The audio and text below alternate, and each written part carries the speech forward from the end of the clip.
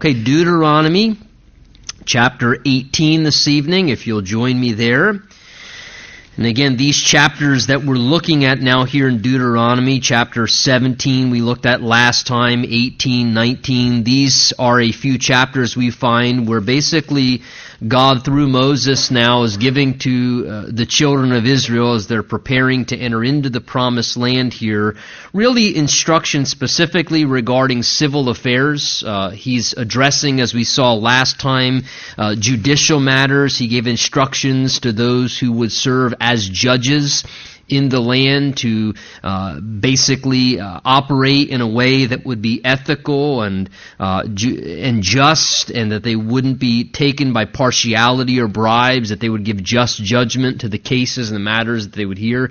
He addressed not only judges, but then the issue of kings and how there would come a time where they would long for a king like the other nations around them, and God explained to them when they did have kings, how the kings were to handle themselves, how they were to conduct their affairs, that they weren't to multiply horses or wives or gold and silver. Their trust was not to be in the idea of their military strength. Their trust was not to be in their wealth or their resources, but their trust was to be in God, and how that king was to not just be someone who was talented and charismatic, but someone who was to be a man of character above all else. In fact, you remember that very unique instruction or qualification that the king had to observe when he came to the place of his throne. We looked at the end of chapter 17, where it was the requirement, if you would, sort of the first act of office for a king when he came to the throne, was that he actually had to make his own handwritten copy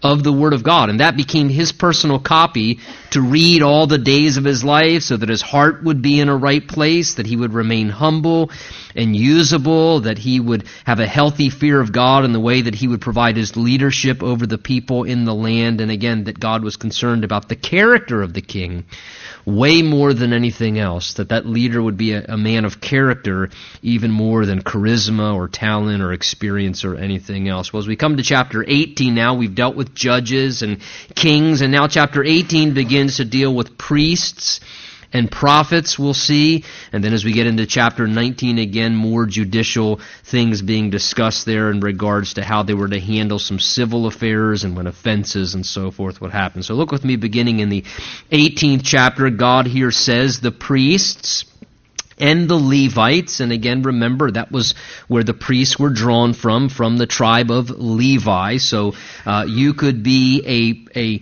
Levite and not necessarily be a priest, but you could not be a priest and not be a Levite. Again, the Levites were the tribe from which the priests came, the line of Aaron's family, ultimately the line of the high priest.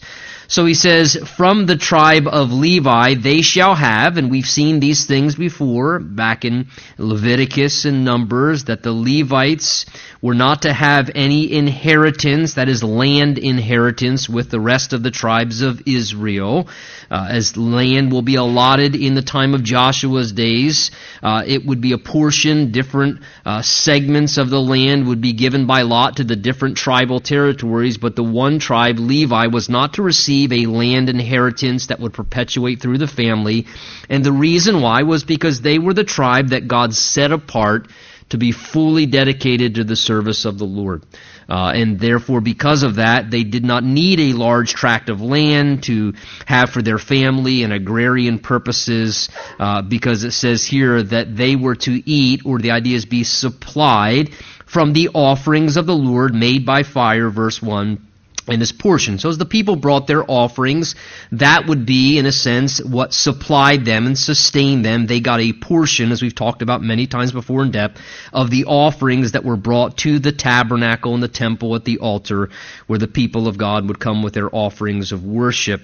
Verse 2, therefore they shall have no inheritance among their brethren, The Lord is their inheritance, as he said to them. So again, they didn't get tracts of land.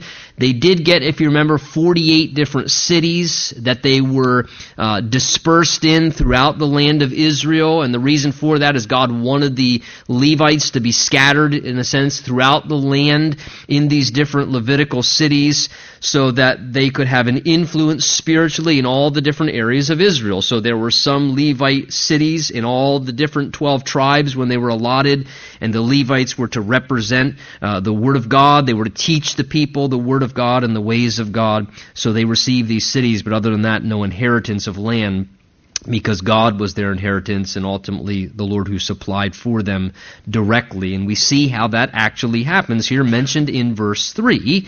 God says, and this shall be, notice, the priest's due. So he says this is what is due. There is something due to the priest. This shall be the priest's due from the people. That is the people of Israel, the congregation, as they would come and worship. This was to be the due from the people.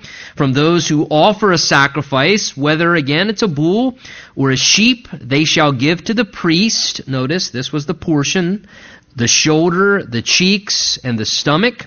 The first fruit of your grain and your new wine and your oil, and the first of the fleece of your sheep you shall give him. Verse 5, the reason?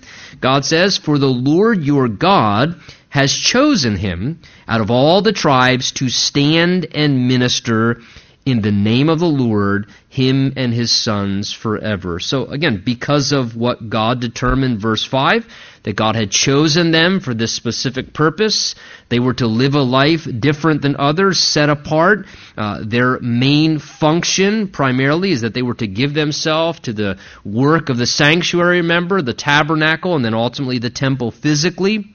Remember, there were the three different families, the Merarites and the Kohathites and those of the Girgashites, and they were to give themselves as the three sons to the different aspects of setting up the tabernacle and tearing it down and managing the different aspects of the sanctuary and the worship life. And then, of course, the priests were to tend to the altar and to the lampstand and the table of showbread and taking care of the offerings as the people brought them. And because they were to be fully dedicated to that, God implemented a way whereby they would be able to be sustained for their needs and their family in such a way that they could give themselves fully to those things and not be preoccupied with working the land and having to figure out how to manage two things to where they could not give themselves fully to the adequate amount of investment to the worship life of the people, so that the worship and spiritual life of the nation didn't struggle. So God says because of that, because they are to stand and minister in the name of the Lord, God says here, verse 3 and 4, this is what is due from the people as the worshipers of God, as they would bring their offerings to the house of God. A portion of that was to be given as it was given to God, with the understanding that a part of that was to be then rendered to them as sort of remuneration to supply them for their spiritual work and their labor. And again, we see this same kind of principle carried out in the Old Testament as well as in the New Testament. Paul the Apostle picks up on the same idea in 1 Timothy chapter 5, as well as in 1 Corinthians chapter 9. Paul says something very similar. He says this there. He says, whoever goes to war at his own expense, who plants a vineyard and does not eat of its fruit, or tends a flock and does not drink of the milk of the flock. And he says, do I say these things as a mere man, or does the law say the same also? For it's written in the law of Moses, you shall not muzzle an ox while it treads out the grain. And then Paul says, from the Old Testament, was it really oxen that God was concerned about? Or does he say it altogether for our sakes? For our sakes, no doubt, that it is written, he who plows should plow in hope. He who threshes in hope should be partaker of his hope. And he says, if we've sown spiritual things for you, is it a great thing if we reap your material things?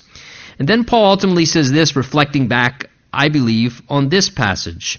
He says, do you not know that those who minister the holy things eat of the things of the temple, and those who serve at the altar partake of the offerings of the altar? Exactly what we have described here. And then Paul, using this Old Testament principle, says, even so, the the Lord has now commanded that those who preach the gospel should live from the gospel. So again, Paul uses this Old Testament scriptural principle as a reinforcement for the New Testament instruction that God says that those who minister in the things of the gospel now and minister the Word of God and serve in those capacities in the spiritual temple of taking care of God's people in God's house, that same principle would carry itself over from a New Testament perspective. So again, just beautiful to see how, again, the Old Testament reinforcing the New Testament, and as we become familiar with both, we see that the common thread of how we serve a God who changes not, and how God carries these things through,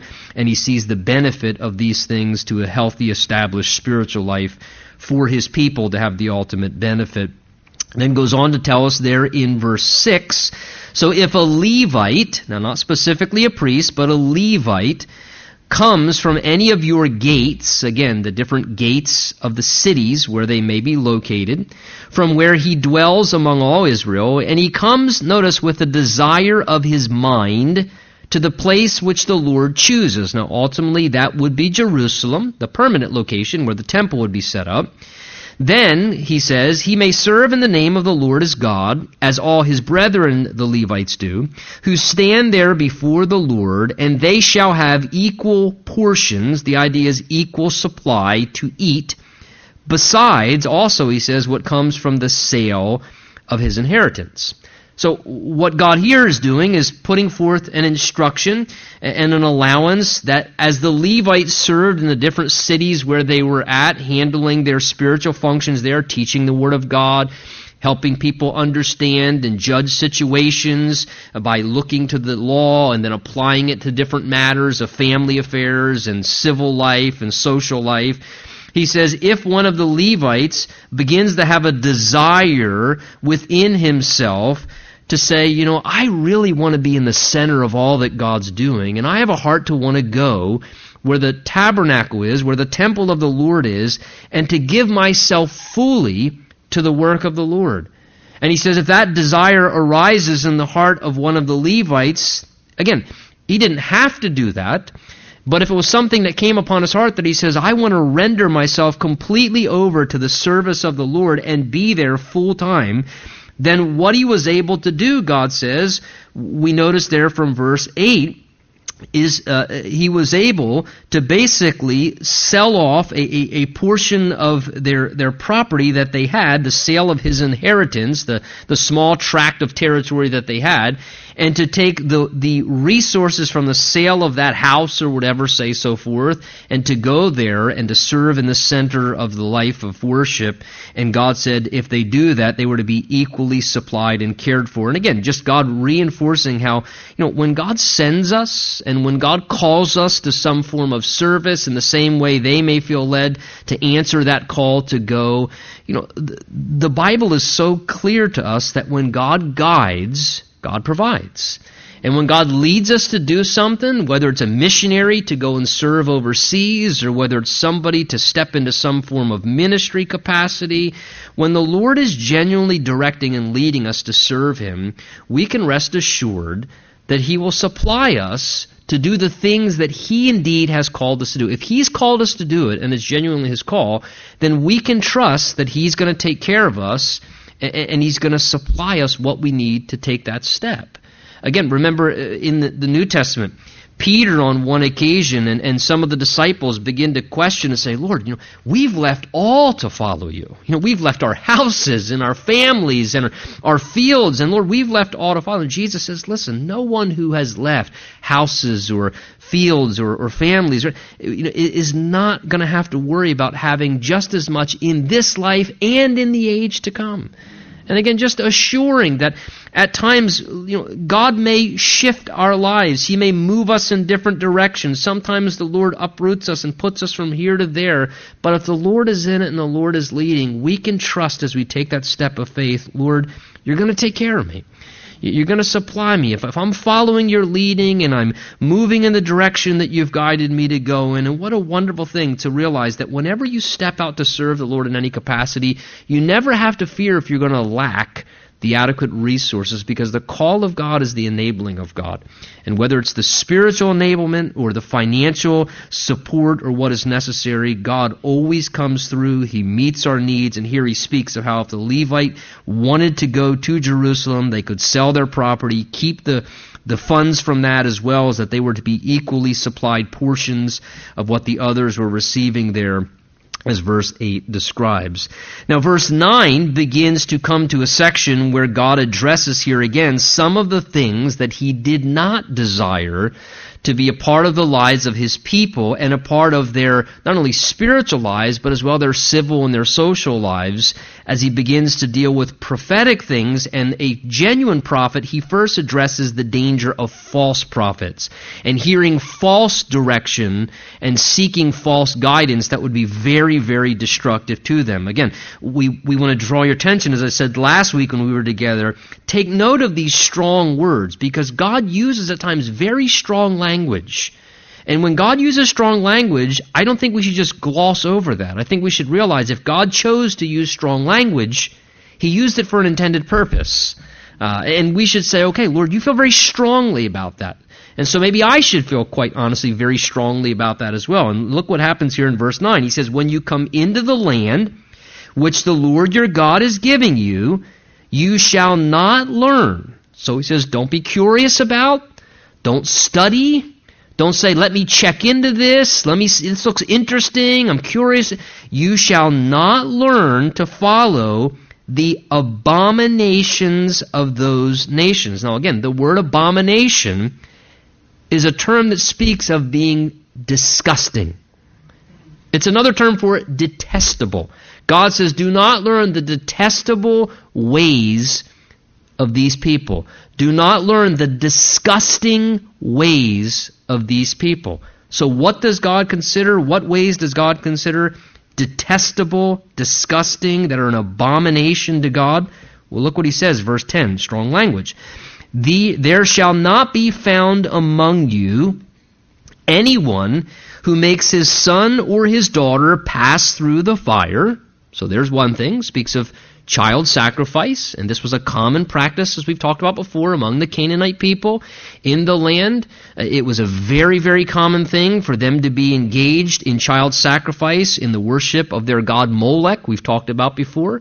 A little, brazen statue that they would set in the fire with extended arms, with hands tilted upwards, and as they would heat it up molten hot, then as a form of sacrificing to the god Molech, which was the god of pleasure, they would literally take their infant children, and after that little statue was red hot, molten hot, they would literally place their babies onto that statue and literally, as a way, sacrifice the fruit of their womb to the god Molech as that child was burned alive. As they were beating upon drums and dancing and screaming and sort of a heightened frenzy, of course, getting all worked up. And the purpose of that was that as they gave the fruit of their offspring to Molech, then the god Molech would, in a sense, increase their pleasure and give to them a more pleasurable, wonderful, enjoyable experience. So in a sense, we look at that and we think, man, that sounds, horrific, that for, sake of convenience or pleasure to somehow enrich their own life, they would sacrifice the life of a child. They would sacrifice the life of a child to somehow just make their life better. But yet the reality is though we may think we do it in a little more of a dignified way in today's day and age, much the same goes on in our culture with abortion today. We may burn the child not with a hot molten statue, but with saline solutions and other ways. But much the same aspect of what was happening here among the Canaanite people goes on in today's culture, where people, for the sake of, it's not convenient to have the life of that child because it may interrupt the pleasure or convenience of perhaps the parents who conceived that child, and so it's an unwanted pregnancy, and that would interrupt their pleasure. So for their own pleasure or greater convenience, they sacrifice the life of that child for the enhancement of their own pleasure or convenience, because that child would be an inconvenience somehow. And it's a very sad and tragic thing. It's a blight on any culture. And it was something in this day and age that, again, because God values life, God values life highly. And we don't say that in any way to condemn anyone, even in this room this evening, in regards to if that was something that was a part of your past. It's a painful, horrible thing. And the tragedy of it is it has just as much pain and scarring upon the man and the woman who ultimately do that. The psychological remembrance of that and the trauma and the damage of that was one of the things God hates too, because it plagues a person's confidence. And I think only in Jesus Christ, when you come to know His forgiveness and you realize that the shed blood of Jesus can forgive that and can cleanse that and can assure you that, listen, that life lost on this earth has been preserved in glory, and there is a wonderful reunion that is available. And I think it's only through Christ that a person can be relieved of the guilt of something traumatic like that. But nonetheless, we should never diminish or begin to get, as a culture, so anesthetized and so desensitized to the commonness of it and the frequency of it, to where just like as they would beat on their drums and get into a heightened frenzy and scream, so they would not hear the piercing scream of that child, that infant, as it went on there, that we would never drown out the reality because it's so common that we as Christians begin to it's just a part of what happens. And that we would begin to lose a sense of sensitivity that, no, this is a horrible thing. This is murder. This is taking the life of an innocent child that has no voice, and that we would never begin to sort of diminish the tragedy that it really is. Again, this is one of the things that God states is an abomination. It's detestable to Him when a people do this. It brings great disgust to the heart of God, who genuinely wants us to value and esteem the sanctity of life. So He says this is one of the things that should not be found among them, that would be detestable. And then He goes on, verse 10, to say, or other detestable practices. One who practices, take notice of the list now, God encompasses everything. One who practices witchcraft, or a soothsayer, or one who interprets omens. The idea is looking for signs in different things. Or a sorcerer, those who are involved in sorcery. Or one who conjures up spells, potions and charming and so forth. Or a medium, or a spiritist, or one who calls up the dead. For verse 12, look at this. All who do these things are an abomination to the Lord. And because of these abominations, the Lord your God driving out, He says, these people before you. Again, this was a very common practice among the Canaanite people. They were very interested in spiritual things, but they were interested in all the wrong things. And the means they were going by to get in touch with the spirit realm was very dark. It was very dark. I mean, you just look at the list there. I mean, it about covers anything that you can encompass. Witchcraft, soothsaying, interpreting omens, sorcery, conjuring spells, mediums, spiritists, one who calls up and contacts the dead and tries to get direction from among the realm of the dead. Again, and look at our culture today, ladies and gentlemen. We think, well, that's not ancient. Look at statistics. There are millions of people, even in the United States of America today, who are involved in Wicca and witchcraft as a form of their religion in our own culture. People are into, are they not? Tarot cards and palm readers. You go up on our own boardwalks, mediums and palm readers. They're going to read your palm and tell you something about, giving direction for your life, and, astrology and reading horoscopes and Ouija boards and all these things that, again, so many times we want to even jokingly sometimes act like, oh, yeah, what's the big deal? And listen, it is a big deal. Because the powers of darkness and demonic things are very real. And they're very dangerous and destructive. And God says you should not be looking at these things. You should not be practicing these things, playing with these things, curious about learning any of these things. You should stay as far away from those things as you can. Because God says those are not the means of seeking direction for your life. Why would you need to seek direction from any of those things when you know the living God, who is the beginning and the end? Why would you want to trust, the arrangement of tea leaves or something? Or what does the horoscope say? Or why don't we see if we can get in touch with some dead spirit and see if from the dead... If the spirit's dead, how does he know what's going on in your life? Why would you want to contact a dead spirit about how to live your life when that spirit's dead? But this was things that the people were involved in, and they were very dark, very destructive. Again, I look at some of these things, and I'm not one to, harp on certain things, but this is one of the reasons why, personally, I'm not real crazy about any participation in something like Halloween, because it smacks of all these things. I'm not very interested in these movies and shows that deal with sorcery and witchcraft. And, it's white witches. A witch is a witch.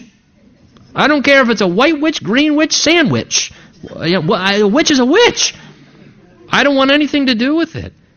And I think that as Christians, we need to realize, what's God's heart on the matter? Well, I think God's heart on the matter here is pretty strongly stated.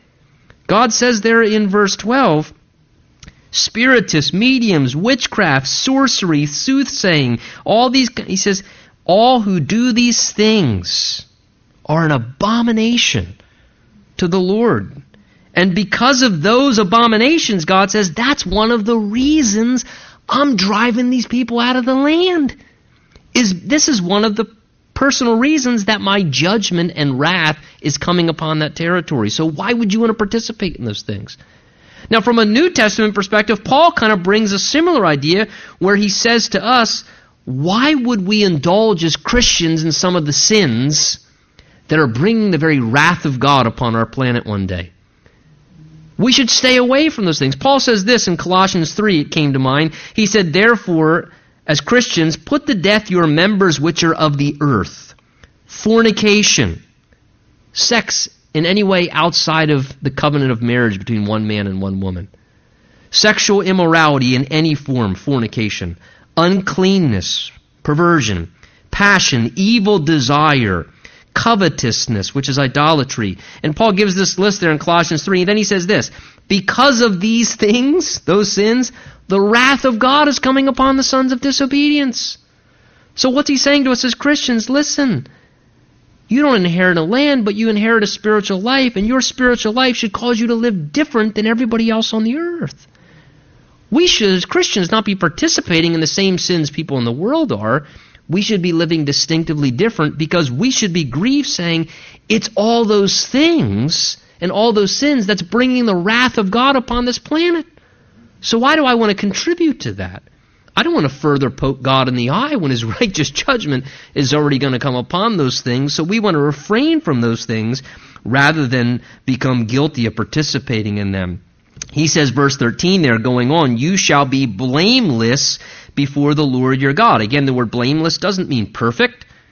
It literally just means without guilt, that you can't be blamed for doing certain things, that you're not participating in a way where somebody could blame you and say, yeah, you're doing that too. So he says, keep your account clear, steer away from those things. Verse 14 again, for these nations which you will dispossess, here again God says it, they listened to soothsayers and diviners. This was how they sought their guidance, through soothsayers, through diviners seeking signs and omens. But as for you, the children of God, as for you, God tells Israel, the Lord your God has not appointed such for you. What's he saying? God's saying, you were not appointed to receive guidance the same way they do. You were appointed to something different. That's not how they were to receive guidance. They were to receive guidance from God, directly from God. Yes, there was a Spirit. It was the Holy Spirit. That was who they were to receive their guidance from. So God's saying you have no need to use the methods of those who seek guidance from tarot cards and sorcery and soothsaying. You don't need that stuff. Why would you, God's saying, sink to the level to go and seek that stuff when you can seek the living God who can give you clarity and direction and speak to you directly? He then says, verse 15, the Lord your God, look what he says, will raise up for you a prophet, Moses says, like me. Now this is interesting, this 18th chapter, how God gives this prophecy and prediction And of course, he's speaking of Christ, how Christ would be a prophet like unto Moses. That Moses was a type of Christ in many ways. Moses says, the Lord your God will raise up for you a prophet like me from your midst. Again, Jesus came from the nation of Israel, among the people of the Jews, from your brethren, and him, notice it's capitalized, it should be anyway, because it's speaking of Jesus, him you shall hear, according to all you desired of the Lord your God in Horeb in the day of the assembly, saying, let me not hear again the voice of the Lord my God, nor let me see this great fire any more, lest I die. And the Lord said to me, Moses says, what they've spoken is good. I will raise up for them a prophet like you from among their brethren, and I will put my words in his mouth, and he shall speak to them all that I command him. So God clearly reminds them of how there would be a prophet to come that would be, notice, like Moses. And then God makes reference here in verse 16 to 17 to that time, remember, where the people became so terrified of the presence of God, they said, Moses, don't let God speak to us anymore, because if he speaks to us anymore, we're going to die. So let God talk to you, and then you tell us what God says. And at that point, the idea there was the acknowledgement of Moses, will you serve as a mediator? And God would speak what? Directly to Moses, as a man speaks unto a friend, the Bible tells us. And then Moses would speak to the people as the mediator on God's behalf. So what was Moses to the people? Think about it, to the Jews. Moses was a deliverer and he was a mediator. He was a deliverer and a mediator. And now God says, I'm going to raise up a prophet for the people just like you, Moses. Someone who will be a mediator and a deliverer. Ultimately, what Jesus would become. Jesus would become the Savior, not from Egypt and from slavery under bricks and mortar, but Jesus would become the Savior to save us out of the world and the judgment of the world and the world system, and to save us from the slavery of sin. And then he would become the mediator between God and man, the man Christ Jesus, on our behalf. And Jesus would as well be that mediator whereby we would hear directly from God. How? Through Jesus. That Jesus would speak to us as God, as the representative of God, and he would speak directly to us the very words of God. And so he says here, I will raise up a prophet like you from among their brethren, and put, verse 18, my words in his mouth, and he shall speak to them all that I command them. And we see this throughout the New Testament. You'll notice there are a couple different occasions where, again, even in the days of John the Baptist, when they were trying to inquire, remember John 1, who are you? Are you Jeremiah? No, I'm not Jeremiah. Are you one of the prophets? No, I'm not.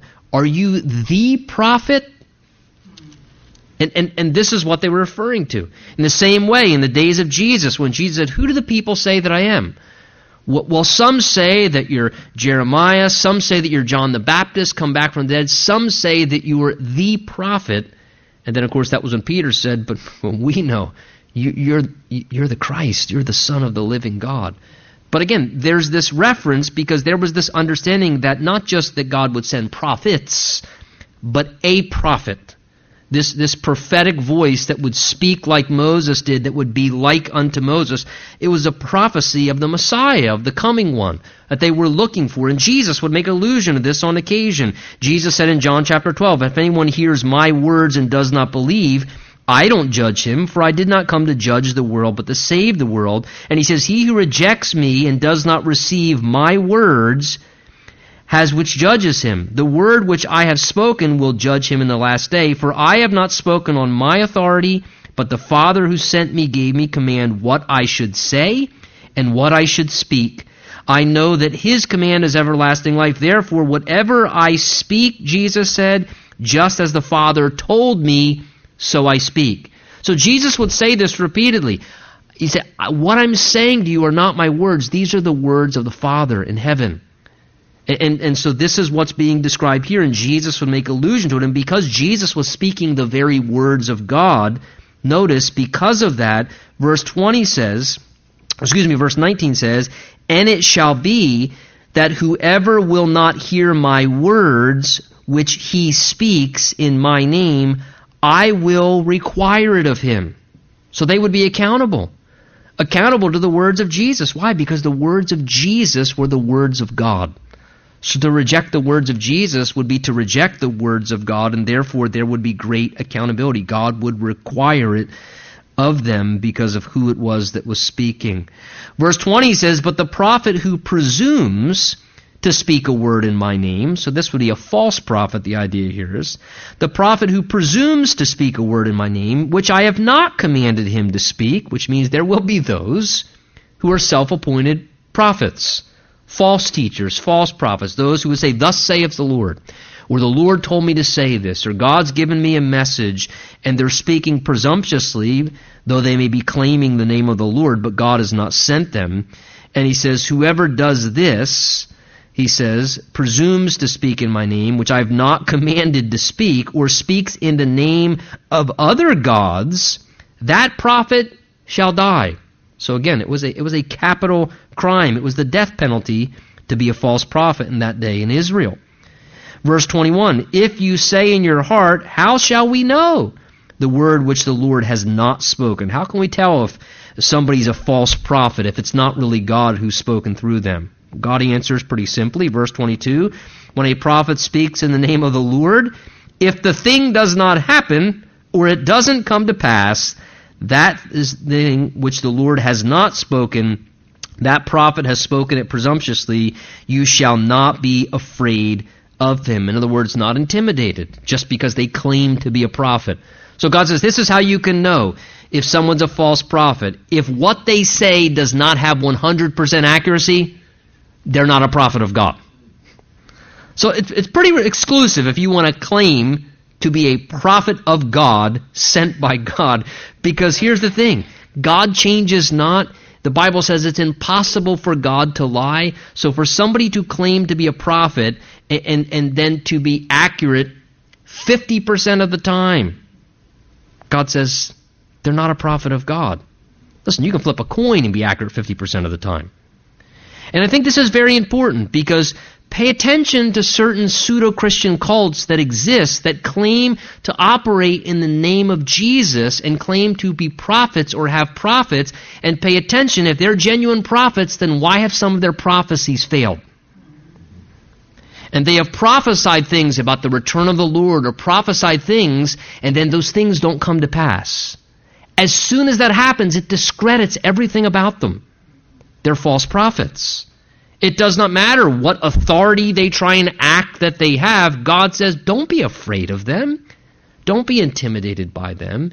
Because someone who genuinely speaks the word of the Lord in a prophetic sense, again, every prophecy that God has made comes to pass. It's fulfilled. God has a 100% accuracy. That's the thing that sets God apart from any false prophet. So again, just a simple evaluation. God says if they say something and it doesn't happen the first time it fails, it discredits them. It discredits them as being a prophet of the Lord in that sense. Verse 1 of chapter 19 says, and when the Lord your God has cut off the nations of the land the Lord your God's giving you, to dispossess them and to dwell in their cities and their houses, you shall separate 3 cities for yourself in the midst of your land, which the Lord your God is giving you to possess. And you shall prepare roads for yourselves and divide into 3 parts the territory of your land, which the Lord your God is giving you to inherit, that any manslayer may flee there. And this is the case of the manslayer who flees there, that he may live. Whoever kills his neighbor unintentionally, not having hated him in time past, so it wasn't premeditated murder because of hatred in your heart. As when a man goes to the woods, here's an example, verse 5, with his neighbor to cut timber, and his hand swings the stroke with the axe to cut down a tree, and accidentally the head slips off the handle and strikes his neighbor. Boom, Fred's dead. We got a problem now. And he dies. He shall flee to one of these cities and live, lest, verse 6, the avenger of blood, while his anger is hot, pursue the manslayer and overtake him, because the way is long, and kill him, though he was not deserving of death, since he had not hated the victim in time past. Therefore, I command you, saying, you shall separate 3 cities for yourself. So God here again, chapter 19, we saw this in Numbers chapter 35, in other locations, giving instruction regarding these cities of refuge. There were 3 on the eastern side of the Jordan, 3 on the western side. There were 3 in the land, 3 outside of the land. They were equally separated with sort of an equal distance from all different locations. And they were basically sanctuaries where people could flee to so that they could be protected until they were given a fair trial. Because granted, there may be times when somebody killed somebody with premeditated malice in their heart and hatred, and they murdered someone. But then there would be times where people were killed accidentally. Whether it was 2 guys that maybe they just got into a fight and, somebody slugged somebody and he fell down and he banged his head on a rock. It wasn't premeditated intention in advance to kill somebody. It was manslaughter. Or even a more unintentional case where you're out chopping down wood with your friend to work together, and the axe head flies off and it's just you and him out there. And the axe head hits him in the head, and it was completely unintentional, and you're innocent. But now all of a sudden, you've got a murder on your hands, and until a fair trial could be carried out, God gave this way whereby someone could flee to one of these cities of refuge and have sanctuary and safety and be protected there by the elders of the city until a fair trial could be sort of worked out and you could prove your innocence. And of course, we've talked about this before, and the reason why is they didn't have a police department and an organized way in that day in judicial system. So because of that, a lot of times what was carried out in those Midian cultures is the goel, or the avenger of blood described there in verse 6, is a family member would basically go and pursue you, and the idea was if you killed their relative, they would execute judgment upon you and put you to death. And so that this didn't happen necessarily, God created a way so that there could be a time for fair trial, and that man didn't just respond in his own anger in situations where people were innocent and it was unnecessary to put somebody to death because it wasn't the case of murder. And we've talked about this before. So here God's giving instruction regarding that. And again, how these things are a beautiful picture of the city of refuge we've talked about before, of how Christ is our refuge, and whether we sin intentionally or unintentionally, that we can flee to Christ and find refuge in Christ, and how it's a picture of those things. But what's being described here in the 19th chapter of Deuteronomy, a little additional information, is verse 3 is describing how they were, noticed, to prepare the roads and to divide the land into equal parts. The idea there was so that these territories were easily accessible. So that if one of these instances happened, God was saying, make sure these cities of refuge are very easily accessible, that they're clearly marked out. People know how to find them, and they can find them easily, and they're very well marked, and people are well informed so that they can get to those locations as easy as possible when something like this happens. And of course, I think this is just a reminder. It's said in that day historically in Israel that any crossroad you came to had a very clear sign at a crossroads if you were trying to flee, city of refuge that way, that you knew easily how to get there. And I think this just speaks to the reminder of how it's the heart of God that His people make refuge as easily accessible for people as possible. That we as God's people would make pointing to how to get to the refuge, Jesus Christ, as easy for people as possible. That it wouldn't be complicated. In the same way, God didn't want them to show up there, where's the city of refuge? Where's the city of refuge? Can somebody tell me how to get to the city? God said, no, I want it to be clearly marked. I want it to be prepared and easy so they can easily know, okay, very simple. This is where I go. This is how I get there. It's clear as a bell. And I think God wants us as Christians to make how to find refuge in Christ as simple and easy for people as possible. That we don't complicate the gospel message, that we make it very understandable, and we make it very accessible. That people can say, oh, okay, no time need be lost. That's how you find refuge from your sin? That's how you find deliverance from your mistake. That's how you find safety when you've caused a problem. That's the way to go about it. And here God is giving them clear instruction. Equal distances, prepare the roads, make it as easy as possible for them to get there. He then says, verse 8, now if the Lord your God enlarges your territory as he swore to your fathers and gives you, he says, the land which he promised to give your fathers, if you keep all these commandments and do them, which I command you today, to love the Lord your God, to walk in his ways, then you shall add 3 more cities for yourself besides these 3. So if their land expanded to all the territory they could have inherited, then they would actually add an additional 3 cities, which would be equal 9 cities, lest innocent blood be shed in the midst of your land, which the Lord your God is giving you as an inheritance, and thus guilt of bloodshed be upon you.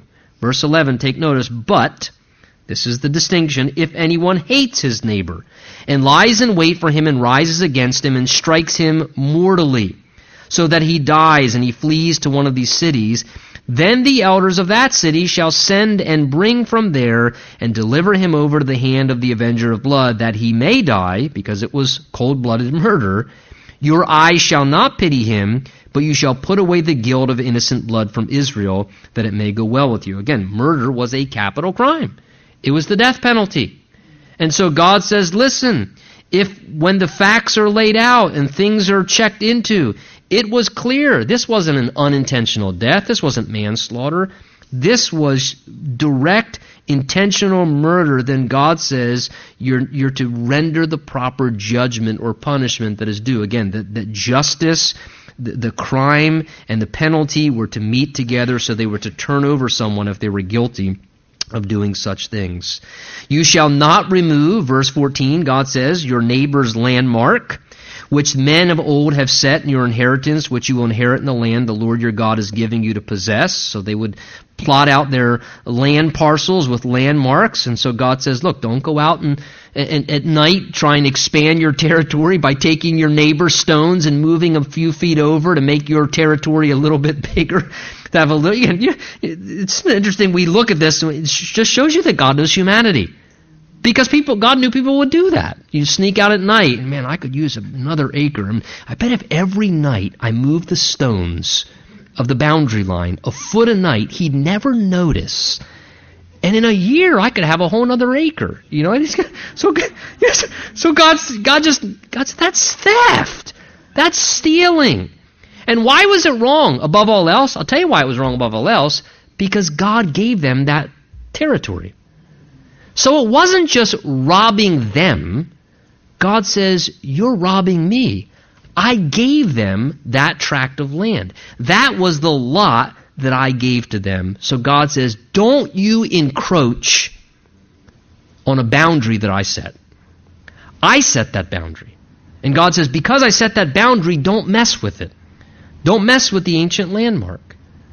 And look, I think this is important because sometimes we need to be careful in our selfishness and our foolishness that we respect the boundaries that God sets.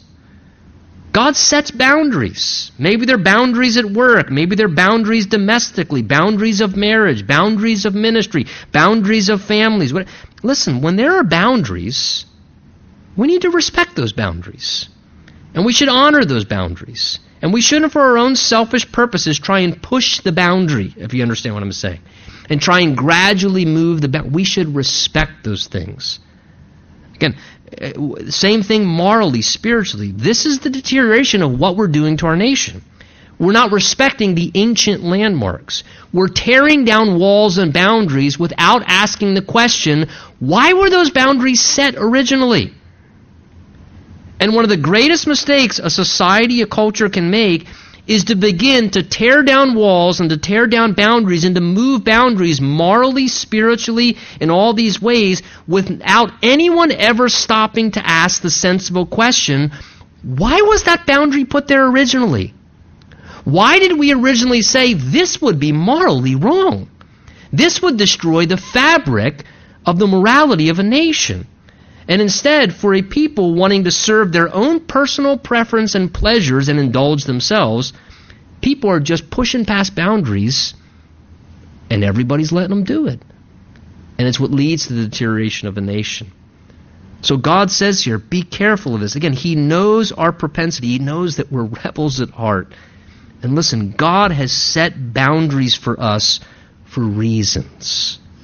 We need to let God determine that. God knows what's best. God's given me boundaries in my life. I want to live in those boundaries. I want to honor those boundaries morally, spiritually, in my family, in my marriage. God's given you boundaries in your life. You know what? Just respect the boundaries. Honor those boundaries. And don't push past those places and begin to get yourself where you ultimately shouldn't be. Well, we need to stop there for this evening for sake of time. Let's stand together. Let's pray.